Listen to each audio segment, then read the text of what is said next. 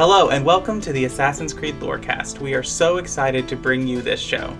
Our podcast is all about unraveling all of your favorite mysteries from the Assassin's Creed games. Each episode, we'll be talking about a different topic in the Assassin's Creed universe. From Pieces of Eden, solar flares, and the Isu, to the Hidden Ones, the Order of Ancients, and of course, the Animus, we will seek to uncover it all. So join us and maybe even take a leap of faith.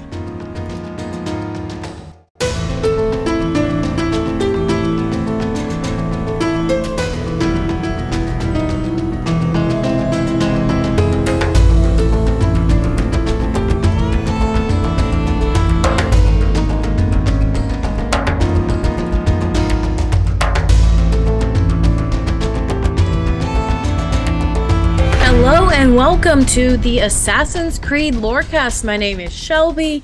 I am your host and your guide for this show, and I'm joined here by my illustrious lore master, the one, the only, Teacup. Hey, yeah, Teacup or Austin, whatever you want to call me. How about that guy? Sure. All right. Well, are you ready to talk about some Assassin's Creed? I'm always ready to talk about Assassin's Creed, especially you got it like fresh in my brain because you've been playing Odyssey and we're going to get into that. And so I am ready.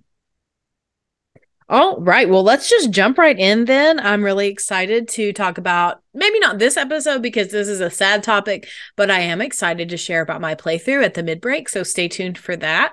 But today's episode is about a sad topic, a violent topic. It is the Great Purge.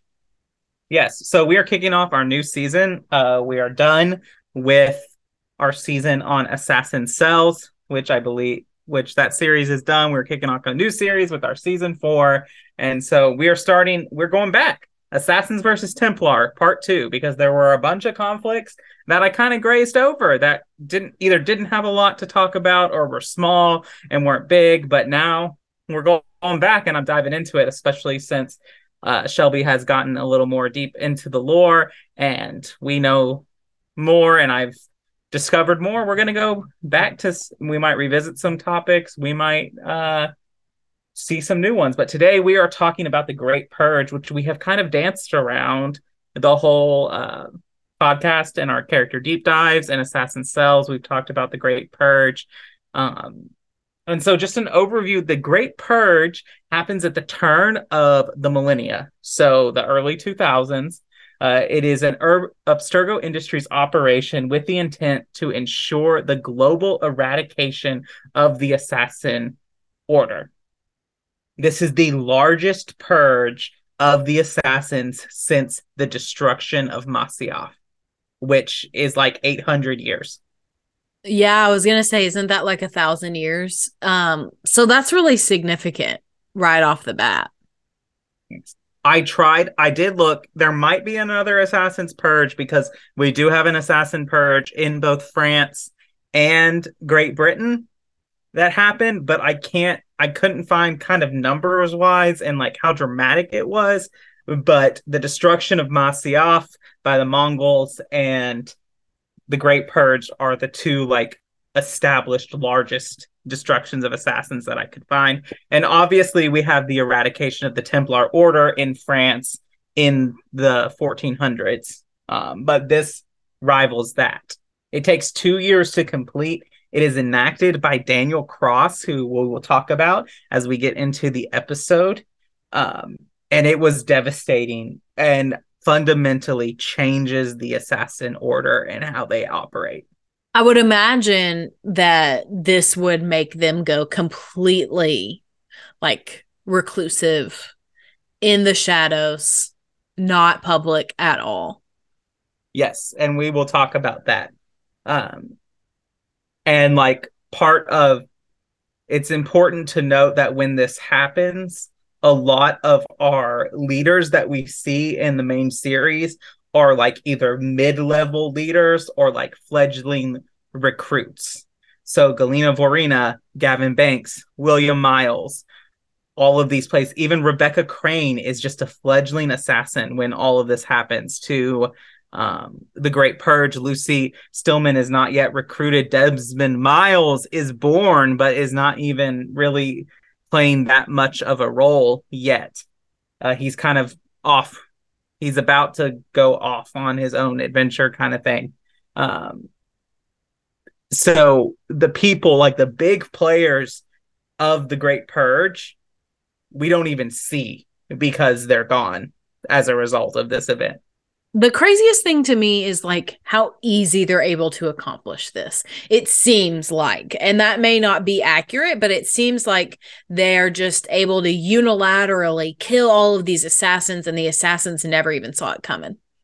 Yeah. And we'll talk about that as we get in. So let's stop dancing around and let's get to the point. So let's jump to there. So we're going to start with kind of Daniel's journey because he is the key focal point of this whole thing.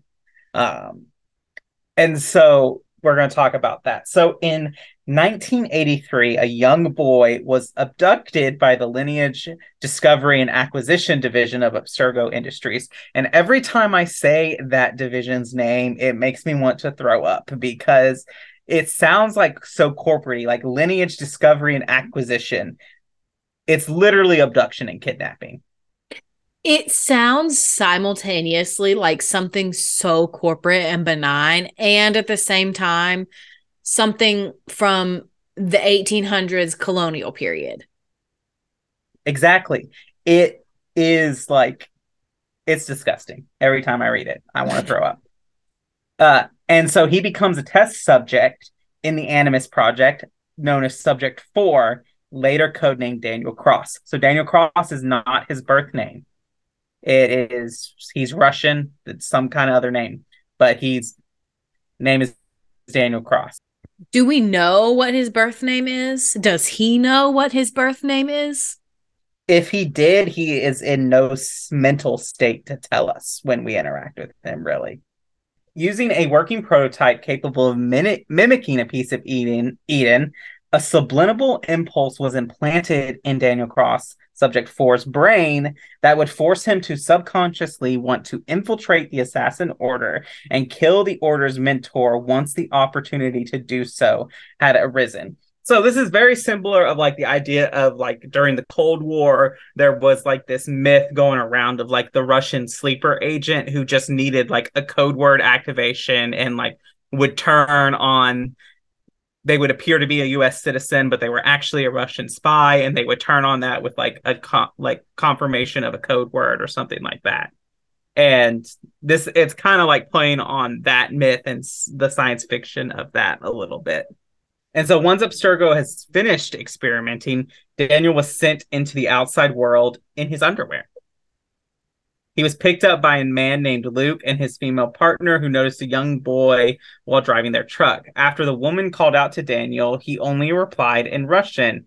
Having been experimented on, Cross was already suffering from the bleeding effect and was reliving the memories of Russian ancestor assassin Nikolai Orlev.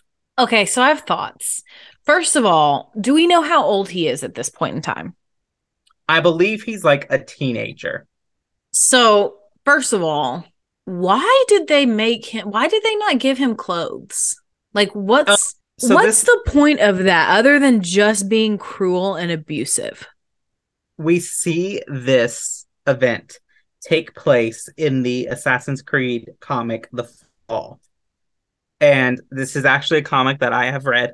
And so this one it's implied that like he escapes or like breaks out or is let out. It's very ambiguous and we don't have a lot of information about it.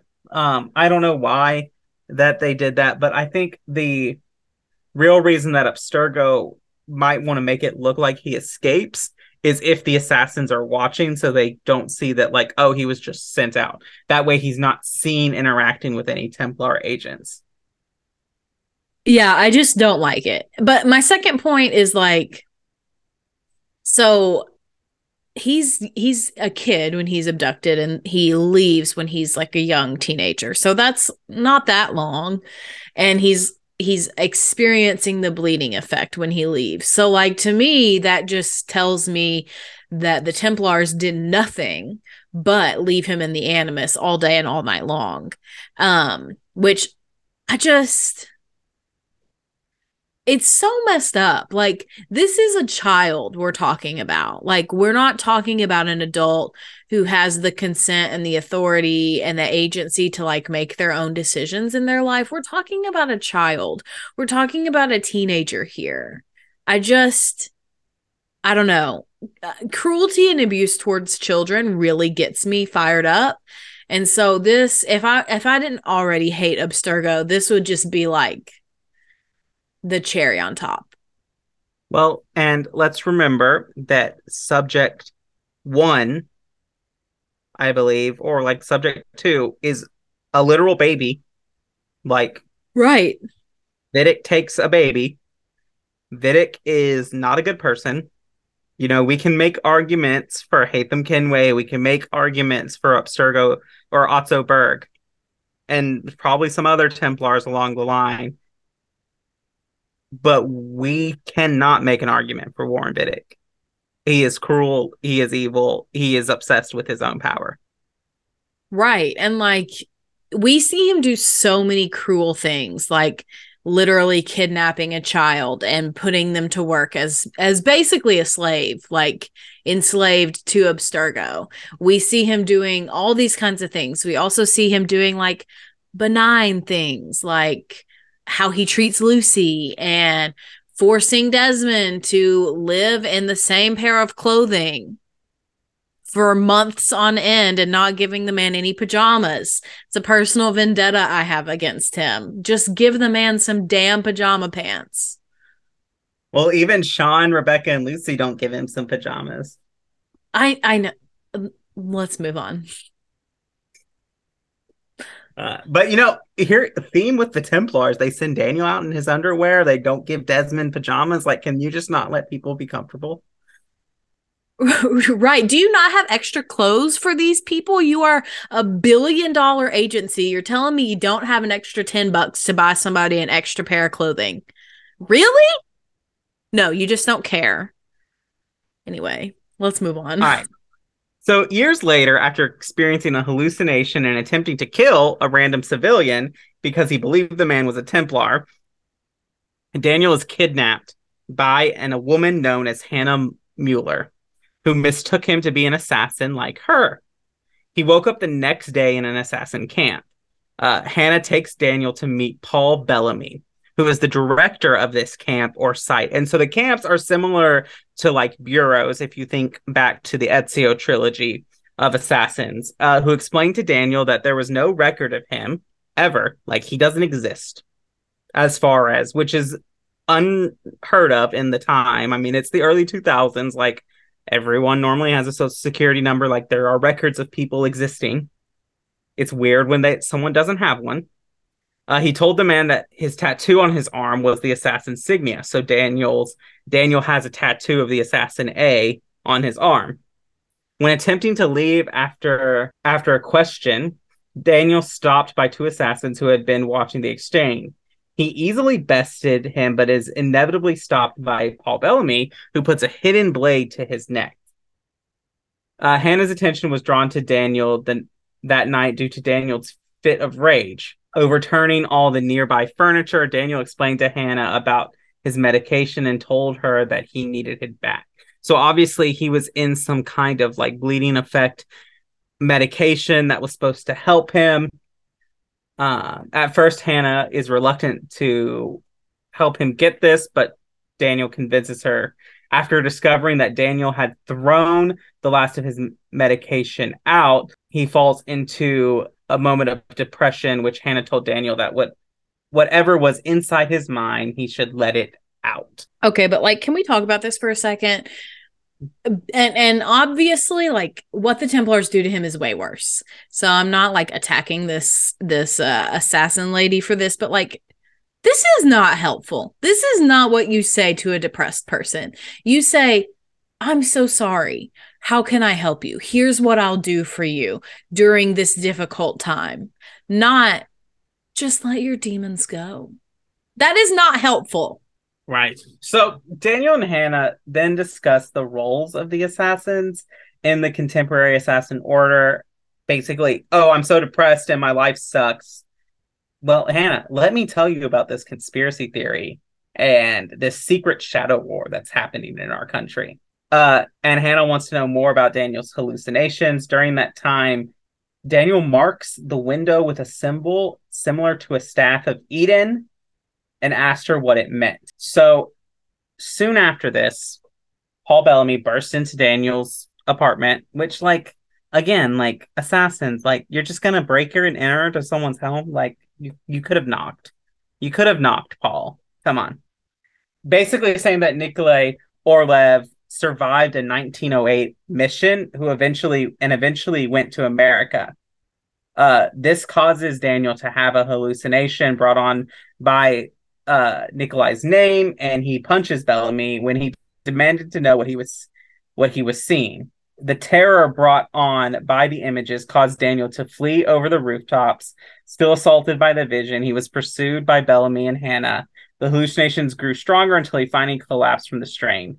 Daniel's first words after his collapse were that he knew his purpose. He was meant to find the mentor, which at this point, the mentor of the assassins is not a known figure, and some assassins even believe him to be a myth, that the mentor doesn't exist at all. But this is a good place to stop. And we can go to our mid-break, unless you have some overarching thoughts about this is kind of the lead up to the Great Purge. I just have one question. So I think I have this straight.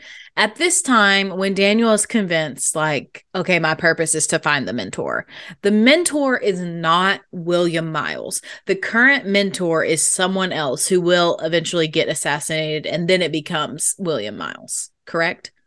Correct. All right. Yeah, so I got it. I just wanted to clarify that for the listeners. But yeah, let's go to the mid-break. Ma cos'è? Shoot!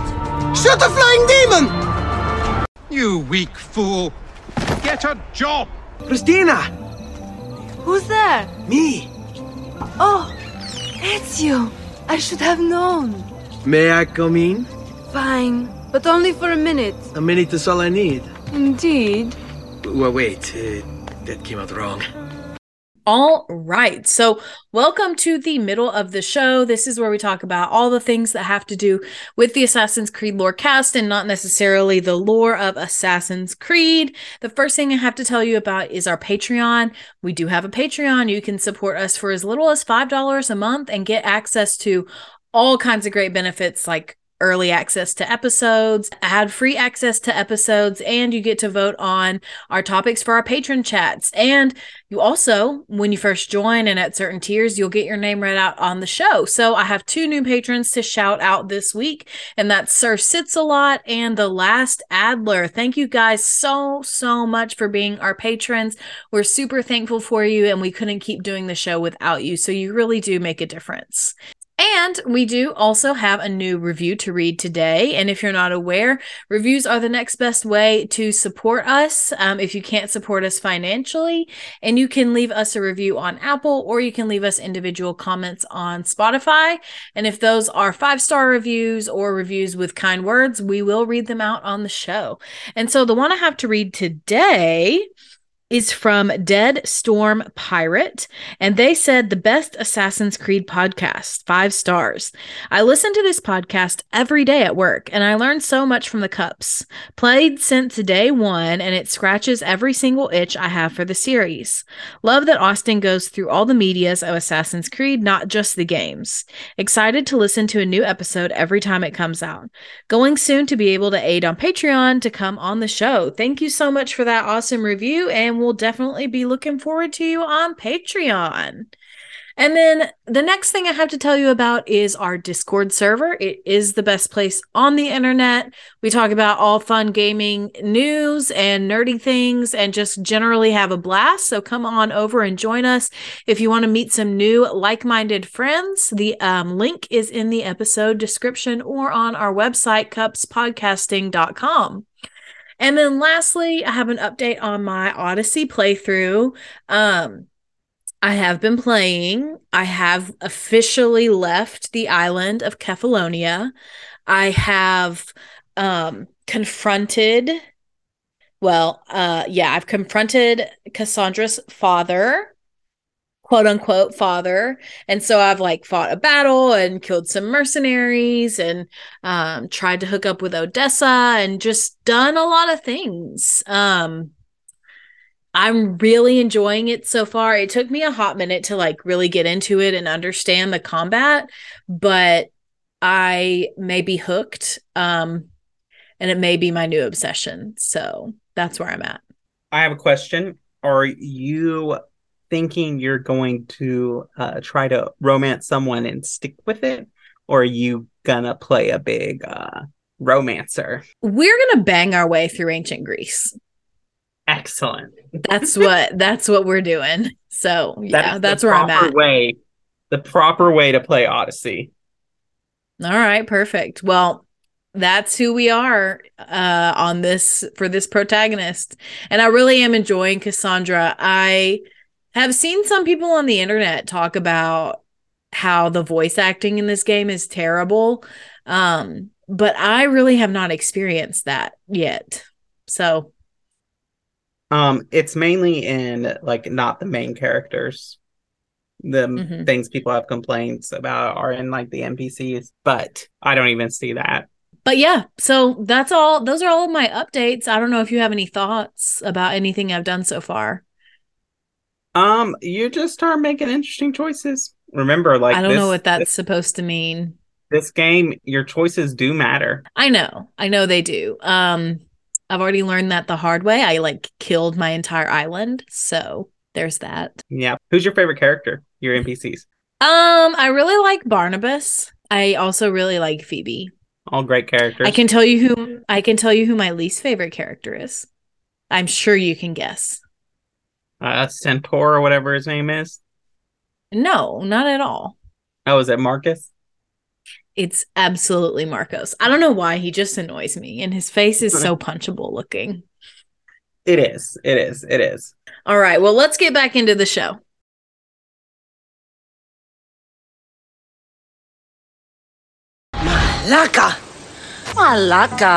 Malaka.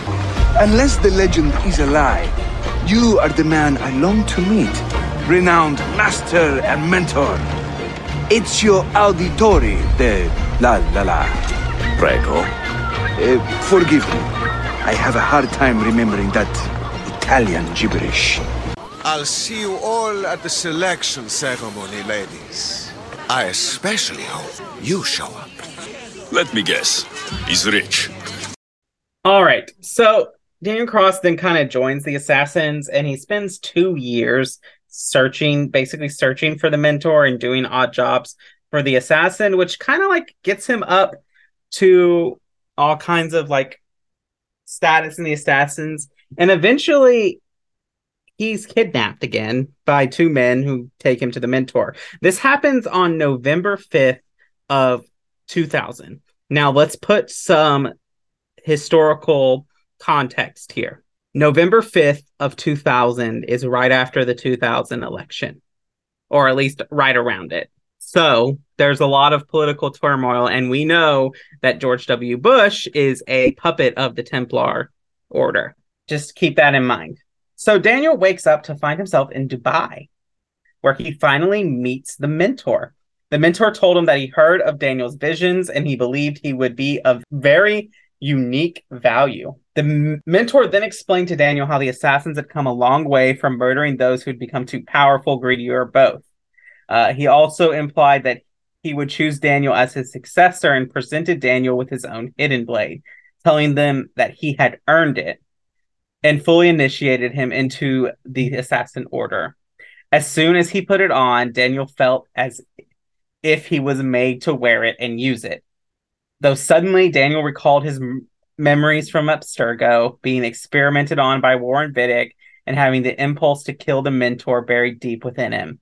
In a split second, which he hadn't realized until the time had come, he recalled Bellamy and Hannah telling him to unleash whatever was inside of him and be given a new name, Daniel Cross. Acting on impulse, Daniel assassinated the mentor and escaped the facility in a panic state. So I have two general thoughts. One, the mentor is delusional if he thinks that it is a good thing that they have come a long way from taking out those who had become too powerful, greedy, or both, because that is the purpose of the entire order. That is the purpose that Bayek and Aya set up for this group of hidden ones that eventually becomes the assassins.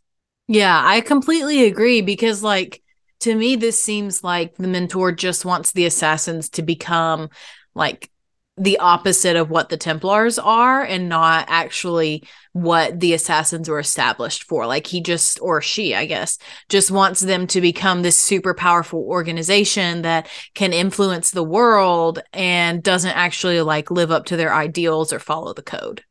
Right. I have some discussion questions that we'll finish out with about that, and we'll talk about that soon. But I just also just really feel bad for Daniel.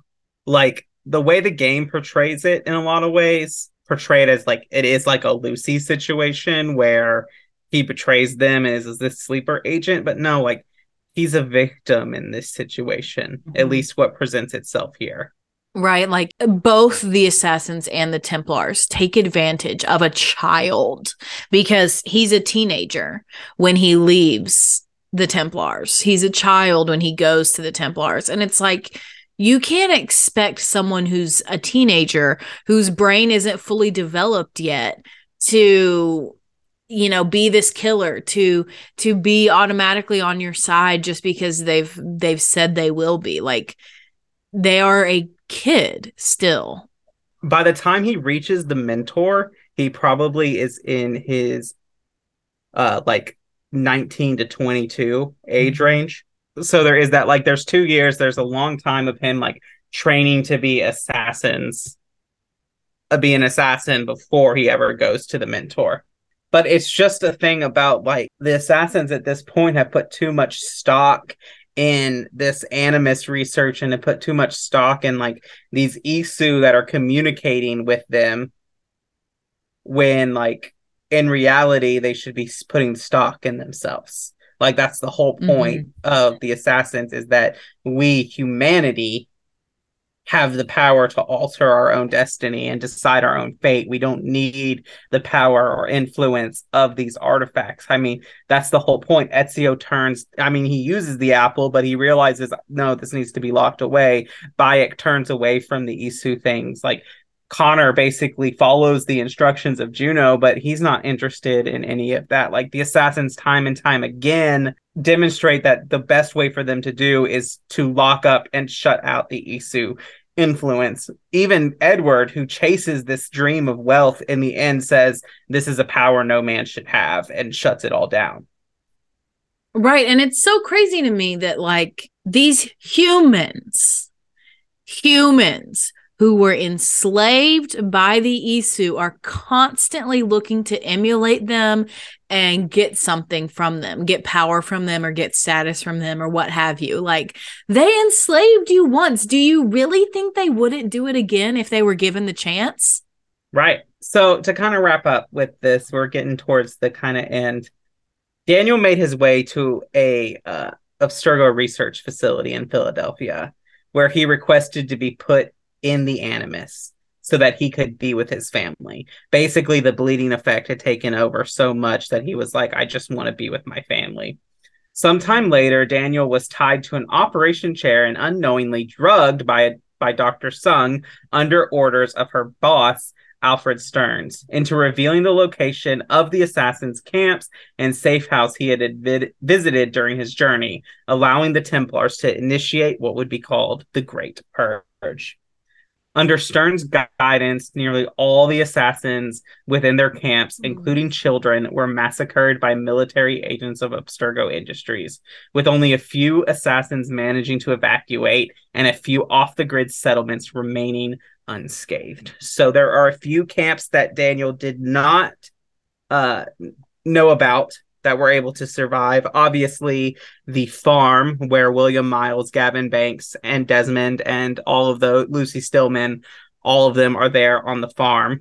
they survived this because Daniel never went there, but it is detrimental. And so kind of the aftermath of this, the operation is obviously a victory for the Templars, and the assassins were unable to recover from their defeat. Remaining under the radar and operating in small cells, the consequent decrease of the assassins' influences over American politics also allowed the Templars to be successful in placing their puppet, George W. Bush, as president of the United States. As an also result, the Templar formed Sigma and Delta teams. Now, Sigma team is headed by Otto Berg and is basically designed for investigating and hunting down assassins, rogue assassins. By late 2012, the assassins had recovered enough to resume the fight against the Templars. In an operation spearheaded by Desmond Miles and William Miles, the assassins recover an apple of Eden and dealt a severe blow to Abstergo by robbing them the apple and destroying the Eye Project and killing 2 Inner Sanctum members in Daniel Cross and Warren Vidic. Despite Desmond's death in 2012, the assassins continued to score victories against the Templars, destroying labs in Paris, coercing a group known as the Initiates to join them, and accessing genetic memories and undermining Abstergo efforts across the board. And so my kind of last discussion question is, like, everyone looks at the Great Purge and everyone talks about the Great Purge in this tragedy, and it is a tragedy, especially the death of the assassins' children in the camps and just the brutal murder that takes place. But do you think the Purge is kind of like a forest fire that serves to offer in a point of rebirth into the order? Yeah, I definitely see that analogy, because it allows the assassins to kind of go back to what Bayek and Aya intended them to be. And I think that the biggest thing about this is, like, they had become, I don't want to say public, but they were not sticking to the shadows. They were not being secretive. They were being much more public about who they were. And I think that that's the assassin's downfall, is when they are public, when they are open and honest about what they're doing, because by nature, they're a secretive organization, and you should be, and you have to be. So I think that this does allow them to have kind of a rebirth into those traditional ideals. But the question I have is, like, at what cost does it make it not worth it? You know? Yeah. And I think that, at least from an assassin's perspective, like, we know from the Bloodstone unit that they were getting involved in the CIA. And, you know, Connor is instrumental in the success of the American Revolution. So I highly doubt that the assassins remained disconnected from American politics after the setup of the United States of America in 1789 with the Constitution. Right. And we know that they are involved, at least in some way, because of the Bloodstone unit. Right. And so when you start pairing yourself with these governments, like, one of Bayek and Aya's things that they look back and say is their biggest mistake is attaching themselves to Cleopatra. They look back and they say, we should have been removed. We should have been beyond that to serve only the people, and never believe in these leaders to do what needs to be done. And, like, even Ezio with his friend in the Medici, like, he doesn't fully put his support in there, and he knows that his, like, fight is beyond the political power of the Medici. And so, like, I think that's the assassin's mistake, is believing that they can put themselves back behind nobility, behind governments, behind those in power. I think that blinds them to the people that they're supposed to be serving. Mm-hmm. I agree completely. And I think that the Purge is not the assassin's fault. It's not even Daniel Cross's fault, in my opinion. It's Abstergo's fault. It's the Templars' fault. They're the ones who enact this murder and genocide. Absolutely. And it's their fault for manipulating and abusing a child to to accomplish this. Right. And I think that with the leadership that rises up, especially with their background, and I know you hate William Miles, but these leaders that rise up in the assassin world from here know what can happen at the cost, and they are dead determined, set, especially Galena and Gavin are dead set on protecting assassins and protecting the innocent. Yeah, I think that's absolutely fair. I think the thing that gets me kind of just shifting a little bit is how reminiscent this is of Order 66 from Star Wars, from the prequels. And we see in the Clone Wars, I know this is kind of like off topic, but in the Clone Wars, if you've seen that, which is like one of my favorite Star Wars shows, if not my favorite one of them all, we see that Palpatine implants these he puts these implants into the brains of the clones, and that's how he's able to accomplish Order 66. And he just kind of flips that switch and they go, okay, we got to destroy all the Jedi. And it very much reminds me of this, like, they've put this impulse, this subliminal impulse into Daniel Cross's brain that forces him subconsciously to infiltrate the assassins and kill the mentor when the opportunity presents itself. And to me, it's like, that's exactly the same thing. It's just kind of like there's so many similarities there. And then, of course, the Great Purge happens where almost all of the assassins die, and as we know, almost all of the Jedi die. So to me, right, it's very, very, very reminiscent of that. Well, then they're both called purges in their respective lores. And Daniel does have some similarities to Anakin in this, in that, like, when he's discovered, the assassins believe he's some kind of chosen one that are going to bring them victory. I mean, the mentor says, you could be my successor. And then he ends up being their downfall. And I think that's very reminiscent of Anakin being his chosen one. So yeah, I just think that the comparison to Anakin is up there. And I think that while Anakin is ultimately responsible for his actions, and I don't necessarily think that Daniel is responsible for his actions in a lot of ways, there's still a lot of similarities there. And I also think that it's a very adept analogy is what I want to say. It's a really adept analogy between Order 66 and the Great Purge. Yeah, and just like you bringing up the conversation about, like, who's at fault? Are you responsible for your actions when you've been abused your entire life? It just really reminds me of, like, in psychology, children who have been abused their whole childhoods, typically when they become teenagers or adults, and when they suffer severe abuse like this, they often have very severe personality disorders, or they have dissociative identity disorder, which causes them to have multiple personalities. And so to me, it's like, I feel like Daniel could fit into this situation. And for me, like, I just think about, there are so many court cases out there that have been people claiming, hey, I have dissociative identity disorder. This was my alternate personality, and I can't be held responsible for these actions. And, like, obviously there are different outcomes to that. But to me, it's like, it's not Daniel's fault for what he's gone through. It's not Daniel's fault that he was forced, really, because of this implant in his brain. He was forced to do that. He didn't choose to kill the mentor of his own volition. And not only that, like, it's not Daniel who starts the Great Purge. Daniel just kills the mentor. It's Abstergo who kills the rest of the assassins.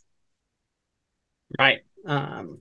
It goes to show, at least, like, it makes me nervous for the modern day storyline and its continuation, because we know that Abstergo will play this long game of having something in the work for decades, and then the dominoes just fall. Right. And not only that, but, like, how do the assassins come back from this? And, like, yes, we can talk about how they're more effective in the shadows and whatnot, but, like, when you have an organization like Abstergo that has access to billions and trillions of dollars, that has access to the top research, that has access to the top political figures, the top decision makers, that has access to every resource imaginable, including facial detection software, including internet resources that we don't even know the likes of. How do you fight back against that?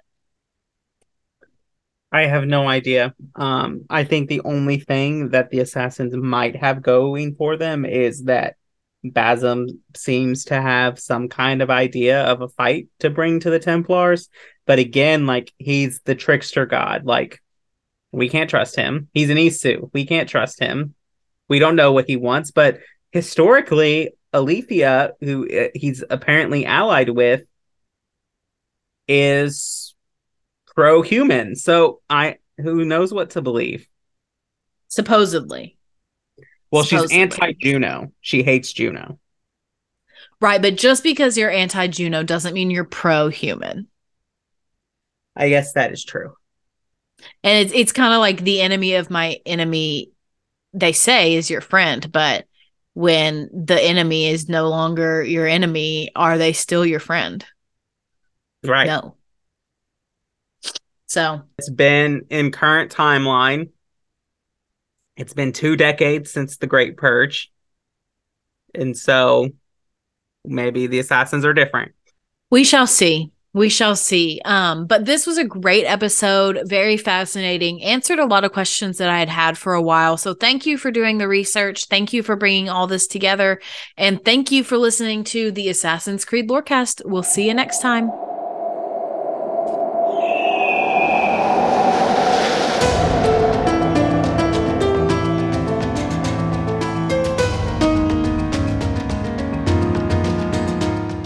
Thanks for listening to the Assassin's Creed Lorecast. You can find us on Twitter at AC Lorecast.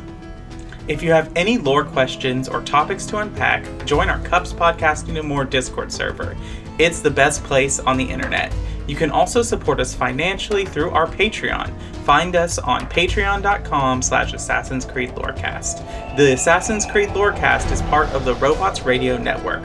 For more information about the Robots Radio Network, join the Discord server via the link in our episode's description. If you enjoyed the show or learned something new today, please subscribe, leave us a review, and join the Patreon. And if you enjoyed our intro and outro music, make sure you give a big thank you to Pipeman Studios. Thank you, Pipeman. Thanks again for listening to the Assassin's Creed Lorecast. And always remember, Assassins, stay in the shadows to serve the light.